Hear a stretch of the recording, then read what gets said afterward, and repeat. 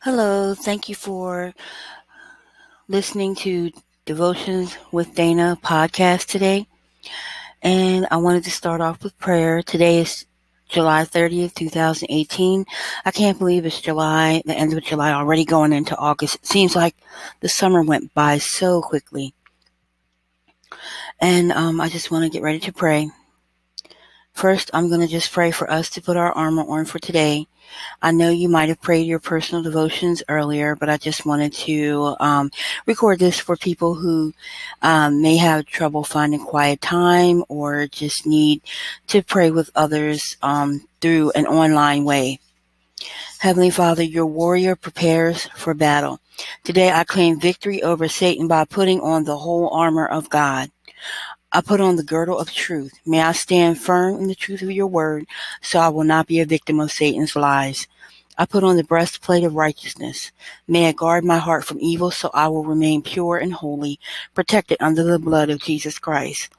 I put on the shoes of peace. May I stand firm in the good news of the gospel so your peace will shine through me and be a light to all I encounter. I take the shield of faith. May I be ready for Satan's fiery darts of doubt, denial, and deceit, so I will not be vulnerable to spiritual defeat. I put on the helmet of salvation. May I keep my mind focused on you, so Satan will not have a stronghold on my thoughts. I take the sword of the Spirit. May the two-edged sword of your word be ready in my hand, so I can expose the tempting words of Satan.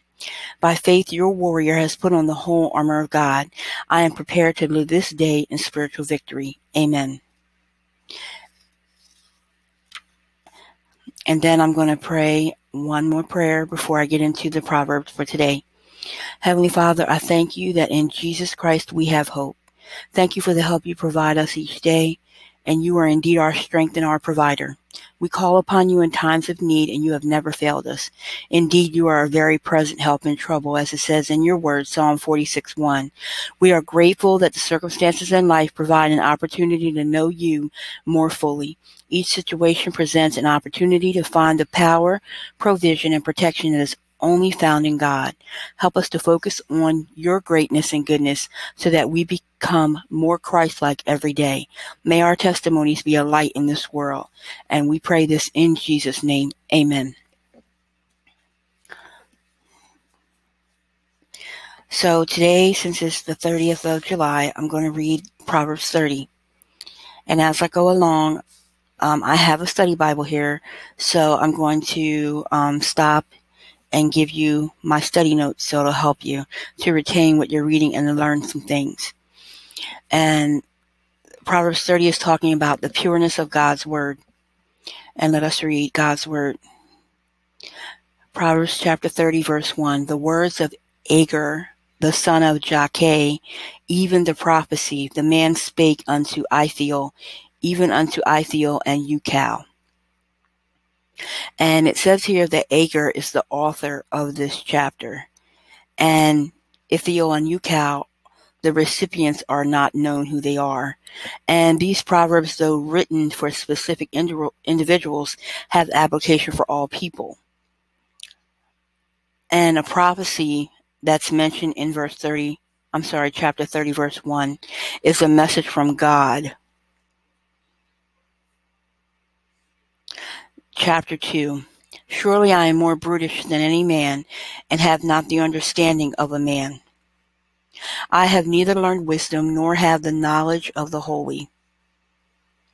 And it states here in my study notes about verses 2 and 3, some men claim to have a grasp on God, what Job eventually came to realize. In Job chapter 40, verse 4, Agur reverently states at the beginning, I have no knowledge of the holy. Verse 4, who hath ascended up into heaven, or descended? Who hath gathered the wind in his fists? Who hath bound the waters in a garment? Who hath established all the ends of the earth? What is his name, and what is his son's name, if thou canst tell? When it speaks here about the gathering wind and binding waters, that refers to God's control of thunderstorms, which are important for the agricultural cycle. Asking about God's name is asking whether the hearer knows his character. And his son could refer to Jesus, because in Matthew chapter 2 verse 15 and in Luke 9:35 it states there that he fulfilled the role perfectly. Verse 5, every word of God is pure. He is a shield unto them that put their trust in him.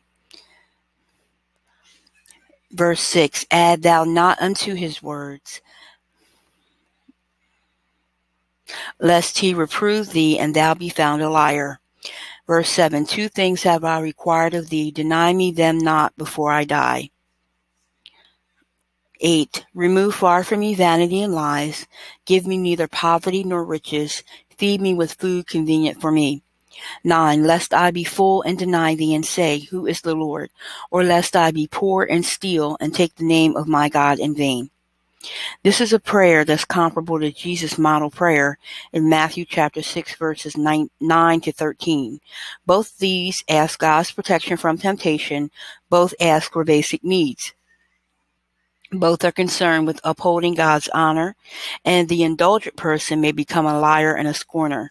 The destitute person may become a thief, and the thief profanes God by implying that God can't provide for them.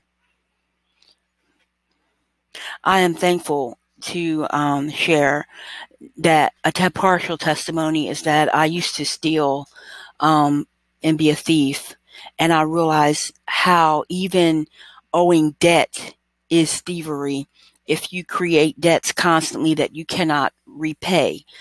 It is wicked for a Christian to owe lots of debt. And so that is why, even though in my past, before I was following the Lord Jesus Christ, I was in a lot of debt, and now my consequences are for my sin that I have to pay back now the monies that I stole by ordering things that I couldn't pay for, or thinking I'd be able to pay for it later and something would come up. So I canceled my cable bill. I don't have that any longer, and so I no longer have anything in my home but internet. I very rarely watch regular TV. And I'm stating this because it enabled me, by canceling that, I was able to pay my tithes and start paying back my debts from when I used to be a thief and steal things, and have debts, or have bad credit and things. When I first got credit, I used it so unwisely because I was so young, and it just ruined my credit for many years. And due to other circumstances in my life, I have a lot of debt from times that my family and I were homeless due to poor money management, domestic violence situations, and things like that.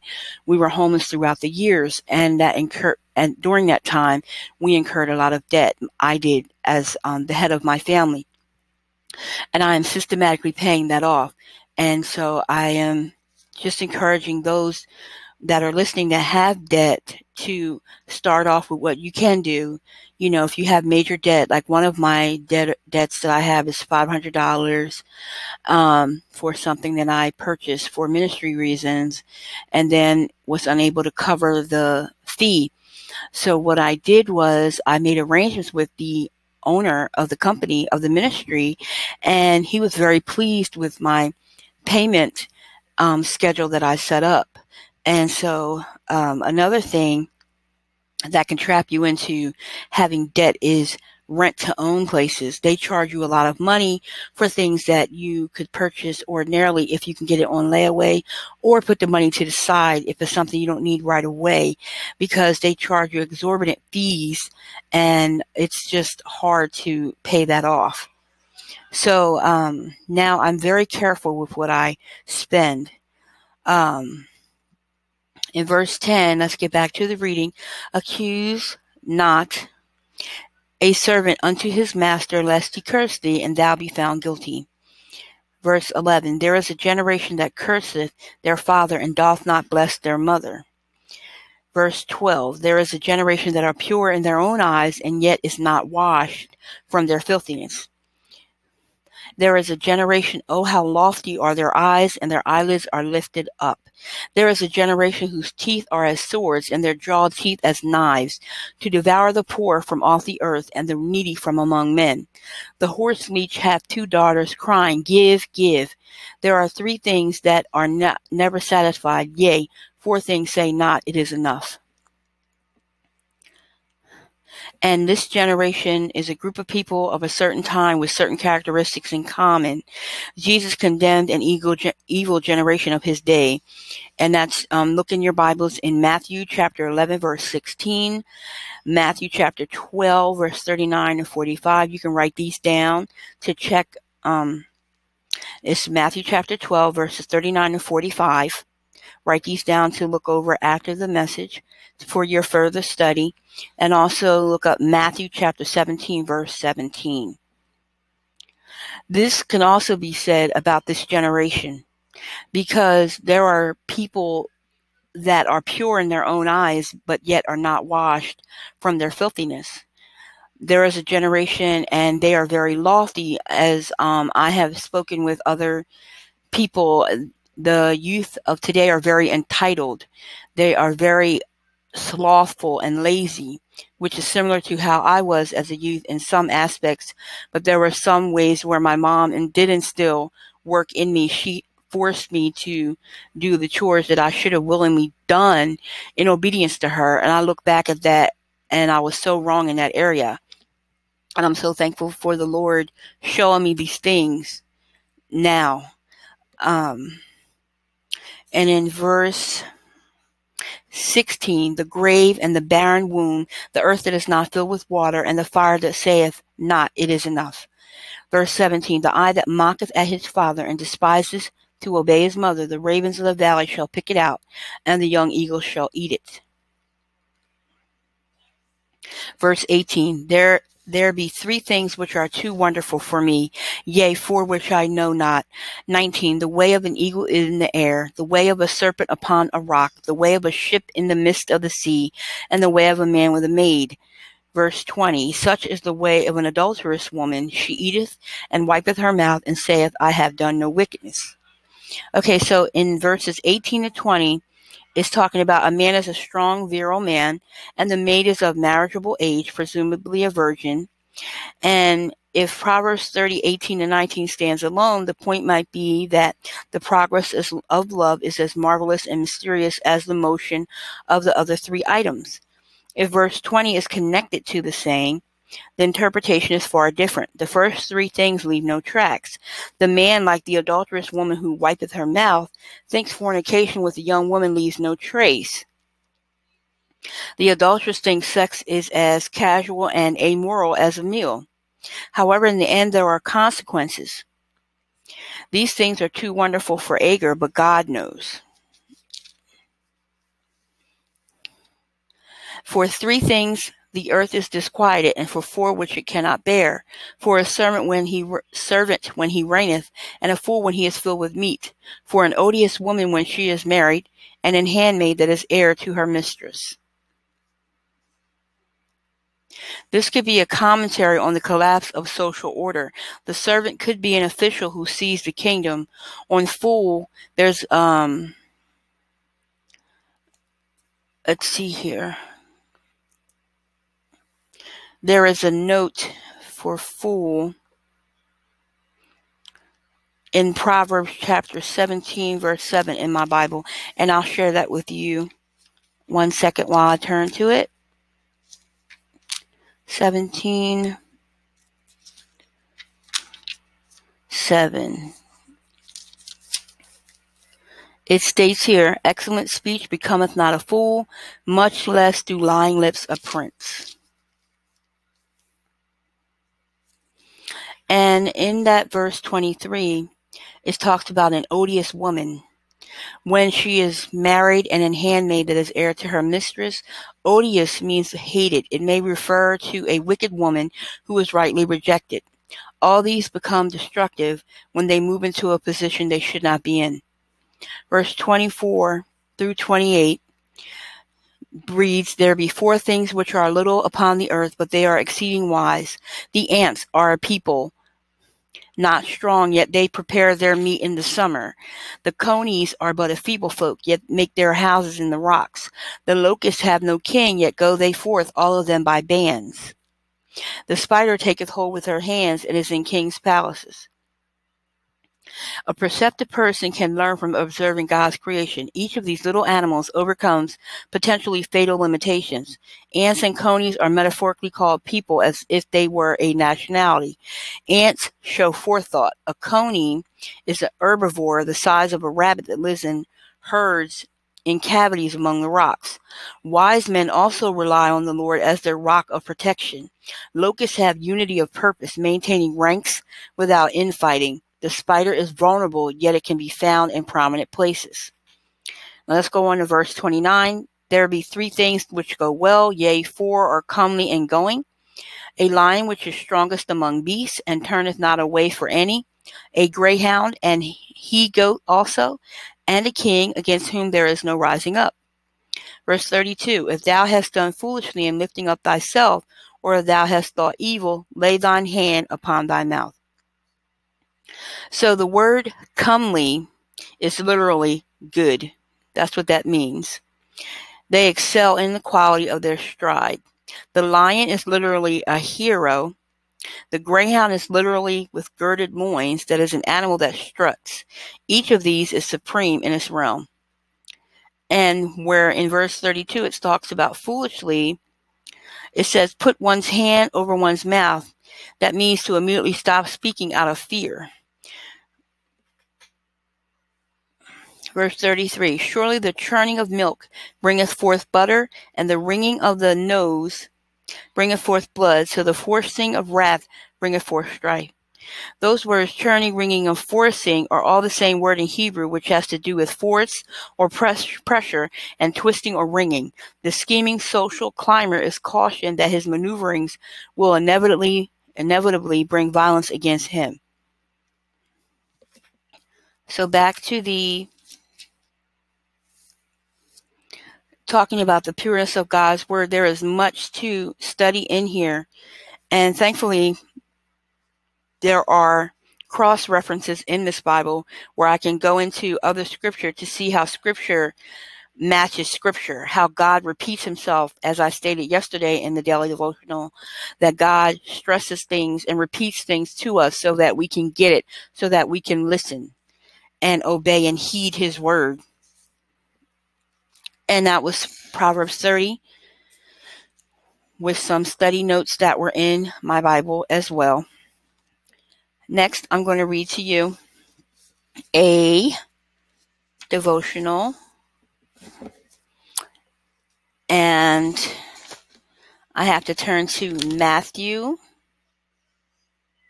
chapter 5, verse 9. One second while I turn there. Chapter 5, verse 9. Okay. Jesus said in Matthew 5:9, blessed are the peacemakers, for they shall be called the children of God. So we need to know what makes a peacemaker. First, if you're going to be a peacemaker, you must be at peace with God. Colossians 1:20, and I'll turn there next, and I'll give you a chance to turn there. Let's see here.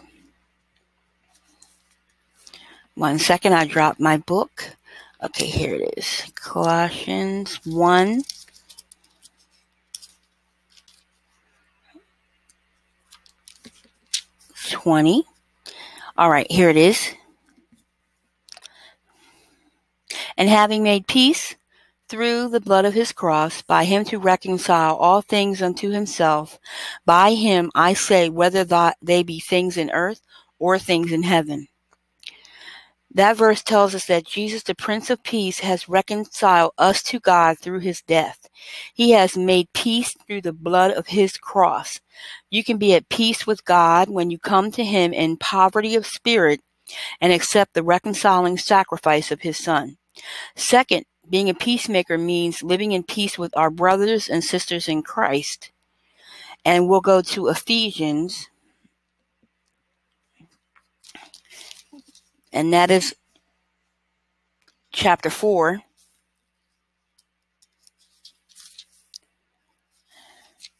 verse 1 through 3. I will read. I therefore, the prisoner of the Lord, beseech you that ye walk worthy of the vocation wherewith ye are called, with all lowliness and meekness, with long suffering, forbearing one another in love, endeavoring to keep the unity of the Spirit in the bond of peace. Ephesians chapter 4, verses 1 and 3 tells us very clearly that if we are to walk in a manner worthy of the calling with which you have been called, we must be diligent to preserve the unity of the Spirit in the bond of peace. 1 Thessalonians 5:13, and we'll go there. 5:13 reads that, and to esteem them very highly in love for their work's sake, and be at peace among yourselves. That it urges us to live in peace with one another. A third thing that makes you a peacemaker is having the ministry of reconciliation, bringing the good news, the gospel of peace to other people so they in turn might have peace with God. Go to 2 Corinthians chapter 5, verse, let me see what verse I'm going to here, 18 through 20. One second while I get to it. 5.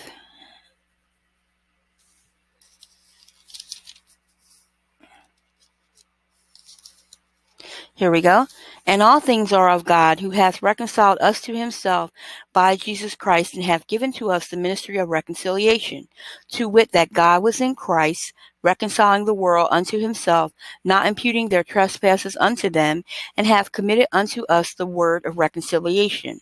Now then, we are ambassadors for Christ, as though God did beseech you by us. We pray you in Christ's stead, be ye reconciled to God.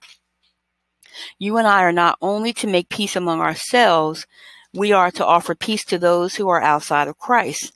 And there is really only one way to do that. Introduce them to the Prince of Peace. Does your life reflect the characteristics of a peacemaker?